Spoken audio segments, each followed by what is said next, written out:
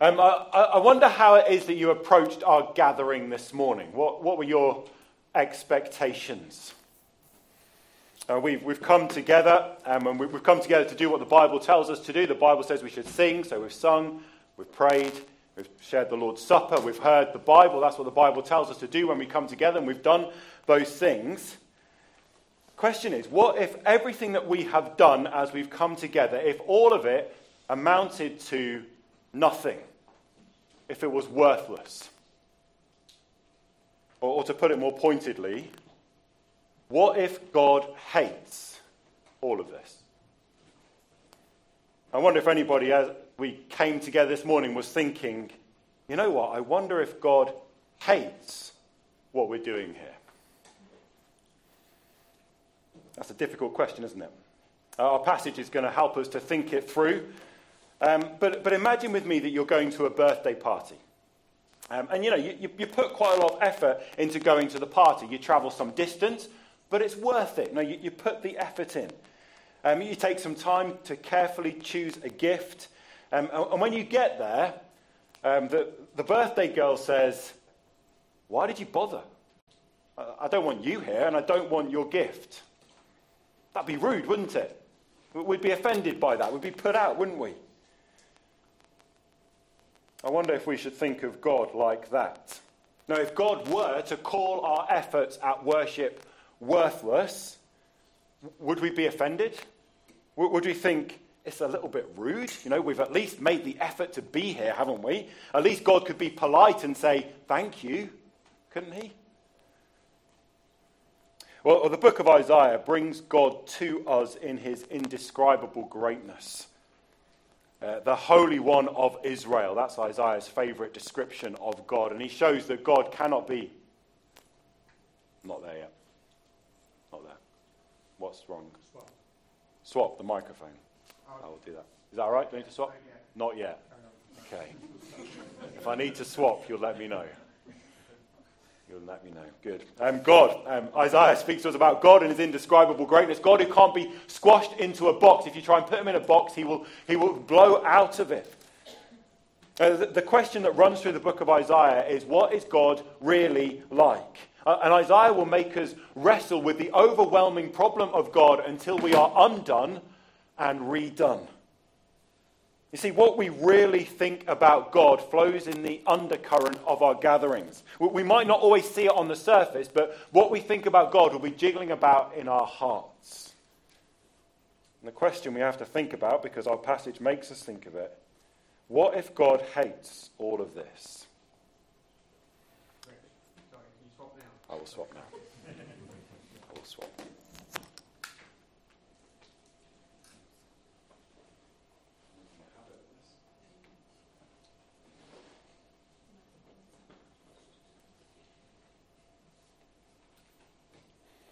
Okay, how's that? Is that better? Everyone happy? I'll take that. It's our second Sunday in Isaiah. The first 5 chapters of Isaiah are kind of building up a picture for us. They're setting the context for what we see in chapter 6. In chapter 6, we hear about Isaiah's call as a prophet. The first 5 chapters are getting us ready for that. Last time we saw that it is a moment of reckoning.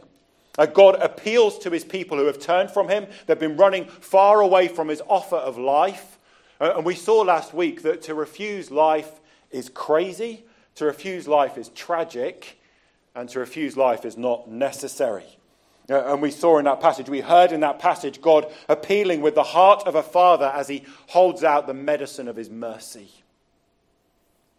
We finished in verse 9 of the chapter where there's a comparison between the people and the ancient cities of Sodom and Gomorrah, cities famous for their wickedness.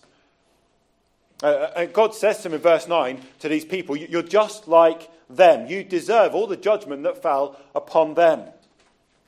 Well, verse 10 picks up on that comparison. Our passage begins saying, if you look with me, verse 10, hear the word of the Lord, you rulers of Sodom. Listen to the instruction of our God, you people of Gomorrah. This is really harsh. Really, really harsh. In our kind of terms, maybe, it'd be a bit like saying, Listen up, you Nazis. No, you people who orchestrated the Holocaust, I'm talking to you. That's the impact of what he says. Another prophet, Ezekiel, speaks about the sins of these ancient cities. He puts it like this and says, they were arrogant, overfed and unconcerned. They did not help the poor and needy. They were haughty and did detestable things before me. In verse 10, God is saying to the people, that is what you are like. The point is, God knows exactly what they are like. And the same is true for us. God knows exactly what we are like. In fact, he knows us better than we know ourselves. And it can be hard to hear that. Now, imagine being told, think about the most despised group in society while you're on a level with that group. We'd recoil, wouldn't we, to be told that. We'd think, no, not me. No, I know that I'm not perfect, but I'm not that bad, am I? And I think that's what the people are doing here. As they hear this description, that they say, Sodom and Gomorrah? No, not us. That's not what we're like. We are good, religious people. We are people who go to church.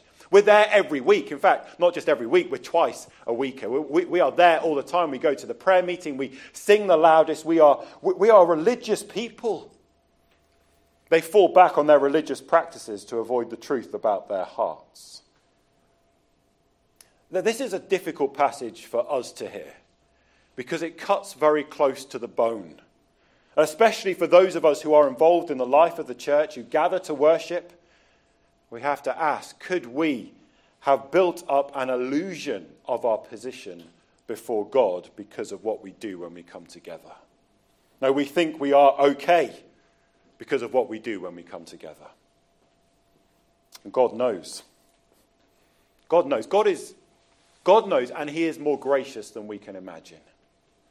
Even in verse 10, he is speaking to them. The rulers of Sodom and the people of Gomorrah, he knows what they are like, but he's calling out to them because he wants to get to them. But if he's going to get to them, he has to dismantle their pretensions. When I was at university, I went to a liberal church. That means it was a church where they weren't taught the gospel. They didn't know that Jesus was the Saviour who they needed to trust for the forgiveness of their sins. And there was this guy who went to this church, a guy called Peter.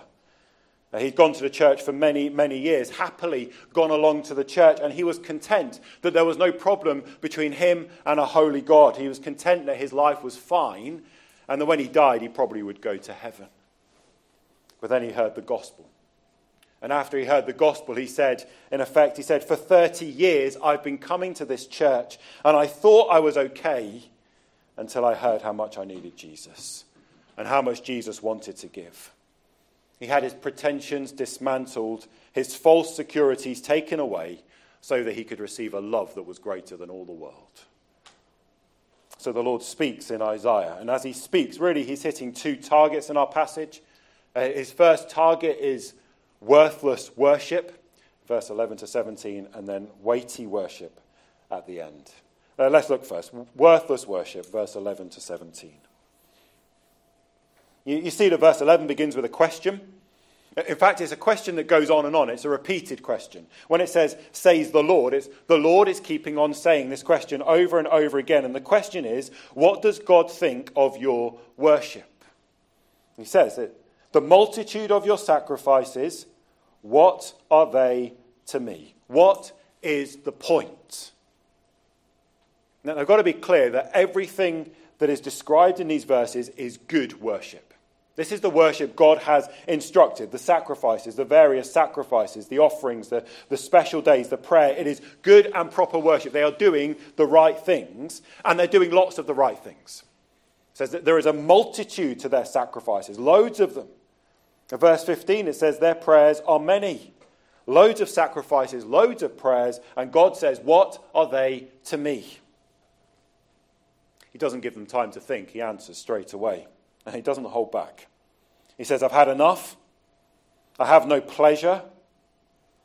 When you come to appear before me, who has asked of this trampling of my courts? He's saying, you're not welcome here. You're not invited. Why are you even here, trampling on my courts and destroying the place of worship? Verse 13, he says, your offerings are meaningless.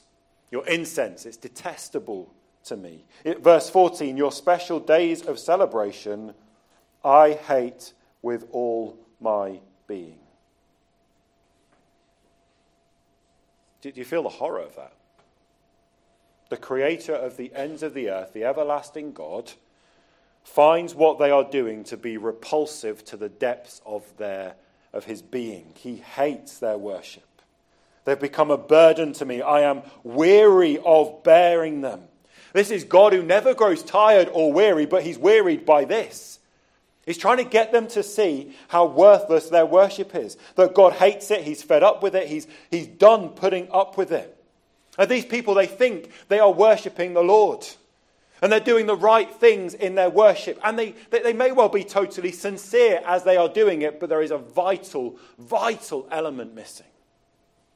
What's gone wrong with their worship? Next weekend, Saturday, Lizzie is lucky to be marrying Alex. He paid me to say that. Imagine, next Saturday it happens, the ceremony's there, and everything goes according to plan. All the right things are done in the right way. There are certain things that need to be said, and they're all said, and it's all registered, and it's all written up right, and it's a lot of fun, and there's a lot of celebration. But then it turns out at the end of the day that Lizzie is already married to someone else. No, she doesn't mind about that. She's happy to marry Alex as well, but she was happy to go along with it all. She was sincere in it. She enjoyed the day. But when you find out that, the whole day looks different, doesn't it? What does Alex think at the end of the day? Whatever was so good and right and done in the right way looks completely different when you find out what is really going on. Now, what's the problem with the worship in this passage? Well, in verse 13, God says, I cannot bear your worthless assemblies. Another translation, the English Standard Version, says, I cannot endure iniquity and solemn assembly. There's a solemnity to their worship, a seriousness to it, but there is something that makes it worthless. And what makes it worthless is that the solemnness is combined and wrapped up with iniquity. He says in verse 15, your hands are full of blood. That's what makes their worship worthless, is they're mixing up sin and seriousness. There is wickedness and worship. And the problem isn't that they sin, because we all sin, and so much of the worship they offered was related to their sin. They were offerings for sin, blood sacrifices for sin. The problem is not that they sinned. The problem is that they are clinging onto their sin for dear life, and they will not let it go. So God appeals to them. You see how he appeals in verse 16? He says, wash and make yourselves clean. Take your evil deeds out of my sight. Stop doing wrong. Learn to do right. Seek justice. Defend the oppressed. Take up the cause of the fatherless. Plead the cause of the widow. We see here again why the comparison to Sodom and Gomorrah is so apt. Remember what was the problem in those places?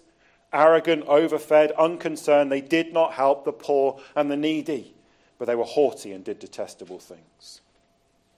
Now, all of God's commands are summed up in the great command to love God with all that you are and love your neighbor as yourself.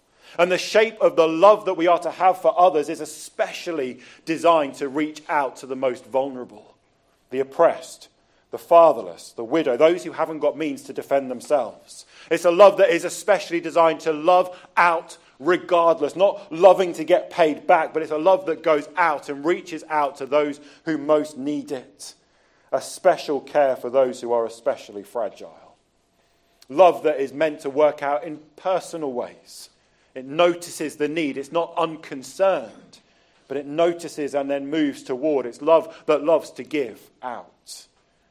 Love that works out in more systemic ways, not being overfed and arrogant, but thinking about the part we play in society, our purchasing power, our political influence, the things we support, the things we refuse to support, because it's a love which is always searching to care for the most vulnerable, not turning a blind eye, but looking, special care for those who are especially fragile. It's a love that has, in some ways, a particular poignancy for churches in our times. Now, the last couple of years have uncovered some terrible abuses of power in churches. Churches very much like our own, where people meet to do what the Bible says, but the leaders have used their power to push people down who can't stop it. And it's easily done. And then when that's going on, those leaders have gone to lead worship on a Sunday. And what does the Lord think of that? Some of those leaders have been incredibly successful. A guy called Ravi Zacharias, an international speaker, defender of the faith, and author. People would flock to hear him. And he was good, really, really good. He had a huge mind and he was able to show the truth of Christianity. And yet it turns out that all the while he was forcing vulnerable women to have sexual relations with him in secret. What does the Lord think about his orthodox worship? What about us? So easy to look over there, isn't it? Much harder to look in here. Now, as we go through the motions of Christian worship, what are we doing with our sin? Now, these people who the Lord addresses in our passage, what do they think they're doing? Well, what do they think their worship is for? How would they answer the Lord's question? What is the point? Now, they're not holding back in their worship. There's loads of it, loads of sacrifices. Their prayer meetings are packed. We would love to see our prayer meetings packed. But it seems they've lost sight of what God is like. Now, if they think that they can offer sacrifices for the sins that they still cling on to, then they've lost sight of God's holiness. They've got a weak understanding of the offence of their sin, and even worse, they have just misjudged the immensity of his mercy. Now, what do they think they're doing? Do they think they can... The sacrifices are a kind of mechanism? No, as long as they just keep going through the motions of it, they can keep on doing their sin. Ravi Zacharias said something like that. So something along the lines of, he was doing such a good job for the Lord, then he deserved some reward. Which is vile, isn't it? But then we can do the same thing as we ease our consciences with prayer and praise whilst we refuse to turn from our sin. God says, what are they to me? It's the right form of worship, but the heart is wrong. It's so easy for us to slip into that way of thinking. We think as long as I keep going to church, I keep reading the Bible, I pray, I take the Lord's Supper, then it doesn't matter how I live. No, we can say the words, can't we? We can pray, forgive us our sins, but still cherish them in our hearts. And God hates that kind of hypocrisy. What about us? We have to ask, don't we, is my worship acceptable to God? A bit later in Isaiah, he puts the matter like this. Surely the arm of the Lord is not too short to save, nor his ear too dull to hear, but your iniquities have separated you from your God. Your sins have hidden his face from you so that he will not hear. And outwardly, our worship can look brilliant. But the Lord can hate it with all his being because we're not turning from our sin. And our prayers can be fervent and they can be long. But verse 15 says, when you spread out your hands in prayer, I hide my eyes from you. Even when you offer many prayers, I'm not listening. No, literally it says, it isn't me who is listening. Whoever it is you think you are talking to, it's not me, says God. From God's perspective, if we refuse to turn from our sin, it's as though we're lifting to him hands filled up with blood. Like Lady Macbeth with the stain of blood that can't be removed, the guilt that cannot be shaken. And then what? What's the answer? Well, verse 16 and 17 are clear, aren't they? You see the appeal in verse 16 and 17. Wash and make yourselves clean. You must be pure in God's sight. That's the only way to offer acceptable worship. Your sins must be removed or God will not hear. Because worship without repentance is worthless. So verse 16 and 17 are a call to repent from sin, to turn from sin, stop doing wrong, learn to do good. That's what repentance is. And God knows. God knows. He calls these people Sodom and Gomorrah. He knows what they do. He knows their hearts. And he is more gracious than they have reckoned. So he's calling to them. But if he's going to get them, he's got to dismantle their pretensions. So he shows them that worship without repentance is worthless. So that he can hit his second target in our passage. Not worthless worship, but weighty worship. The alliteration is a bit naff here. Weighty, like something of substance, something that has real meaning to it. The kind of worship that God loves to receive. And God knows what they're like, Sodom and Gomorrah, but he speaks. And he does hate their worship. He genuinely is sick of it. He's done with it. When they pray like that, he hides their eyes. When they keep praying, he's not listening. But he is not done with them. And verse 18, look at verse 18. It's a verse when he looks them in the eye. And he speaks very gently. And he says, come now. He says, oh, come, let's talk it through together. In verse 11, he keeps asking the question, the multitude of your sacrifices, what are they to me? What are they to me? What are they to me? But in verse 18, there's something else that he keeps saying. He's going to keep on saying it. He says, come on, let's settle the matter. And I wonder if we would let the Lord speak so directly to us this morning. Now, would you let him speak into your heart and say, oh, come on, let's sort this out, shall we? It's as if he's saying, look, no, your sin has built up this huge barrier between us. And so all the worship you're doing, it is worthless when that sin barrier remains. And in a sense, I'm not really that interested in your worship, but I do want you. So can we talk about it? And this is how it's going to be sorted. He says, though your sins are like scarlet, they shall be as white as snow. Though they are red like crimson, they shall be like wool. Even though, he says, though your sins are scarlet. In verse 15, he said, your hands are filled with blood. Their hands are scarlet. It's as though they've murdered someone, they've plunged their hands into the corpse, and then they've lifted them up in prayer to God. Scarlet sins, red as crimson, sins that are the very worst. That's what God wants them to know, and he wants us to know it too, that though our sins be most vile, and should we be guilty of the most unimaginable wickedness, and that every fibre of our being is stained bright with the iniquity, even then, the Lord says, even then, they can become white as snow, just like wool. And God is tenderly holding out the transformation of their corruption, that their sin can be removed, however deep the stain, utterly cleansed, washed the purest of white, just no mark of it left remaining after the cleansing. It's a wonderful offer, isn't it? No, it's such a good. Can we just stay on it for a moment? No, our sin carries a great penalty with it. It's a penalty too great to understand. Because our sin always at its heart is a sin against God, who is infinite. And so our offense is in exact proportion. There is an infinite guilt attached to every sin. But then this offer comes for that whole of it to be taken away. And the outcome is that no accusation can stick to us any longer.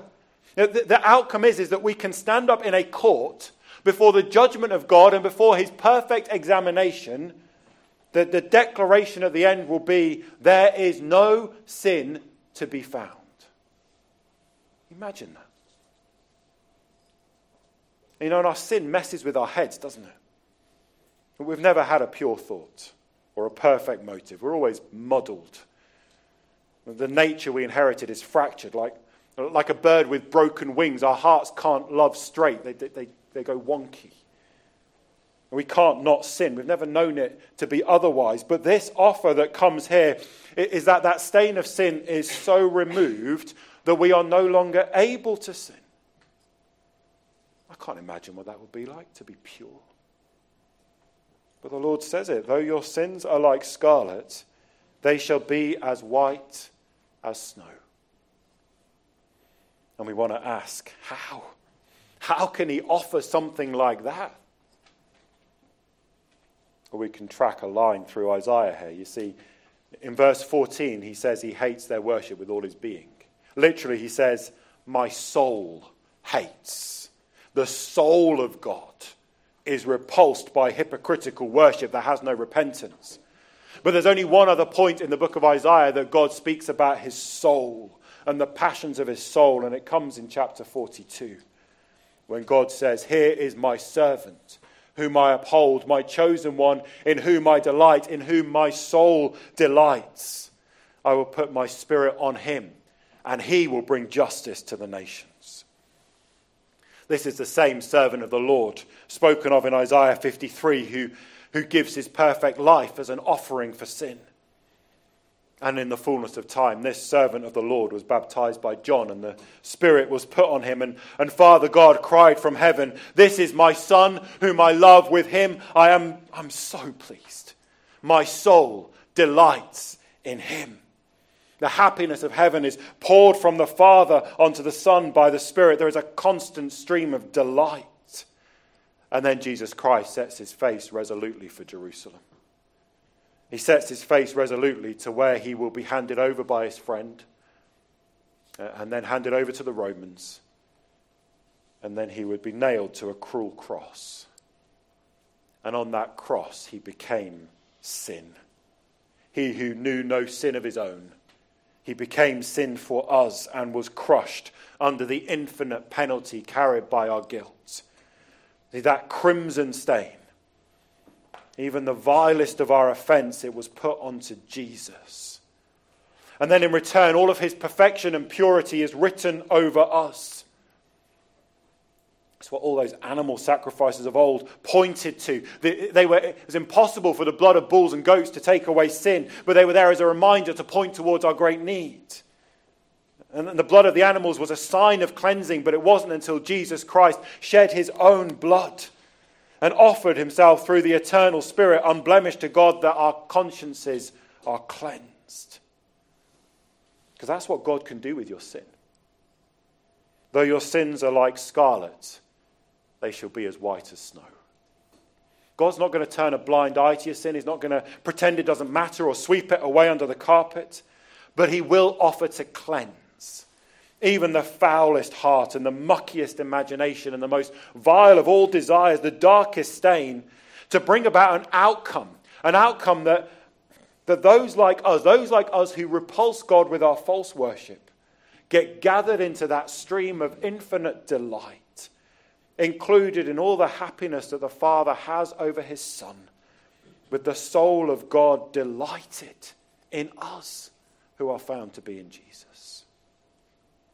Because the worship that God loves to receive is the worship that comes from his beloved children who pour out their hearts to him. And in our passage, the tenderness doesn't let up. Now we think, well, who can get in on this astonishing offer of grace? Who is it for? Well, verse 19 says, if you are willing and obedient, you will eat the good things of the land. But if you resist and rebel, you will be devoured by the sword, for the mouth of the Lord has spoken. There are two outcomes. One is to be devoured by the sword. One is to be consumed in destruction. It's the only outcome for sinners who don't repent. Those who resist and rebel, who keep saying no to God, eventually that will become final. But the other outcome is to eat the good of the land. It's an echo from Eden in the beginning, the goodness of creation, when God said, eat, enjoy the goodness of what I've made. It's all for your happiness. Enjoy the good world. And what God made in the beginning, he will bring to fullness in the end. You see, after all of the sadness is done and all the sorrow is over and the last tear has been wiped away, then the risen Lord Jesus from the throne of heaven will say, I am making everything new.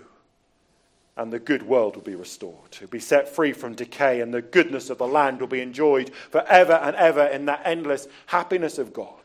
Who can get in on it? Well, look what verse 19 says. It says, if you are willing and obedient. Now, this obedience is not performance. Literally it is, and you listen. God's saying, I'm going to do this for you. Will you hear me? Will you listen to what God says? Don't do it your own way. Do it my way, says God. I'm telling you how it can be done. Will you hear? But do you get the gentleness?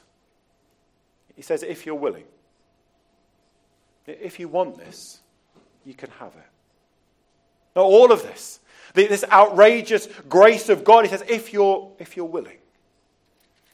The whole heinous offense of your sin, the vilest offender who truly believes that moment from Jesus, a pardon receives. You'll be washed pure white and enjoy the good of the land.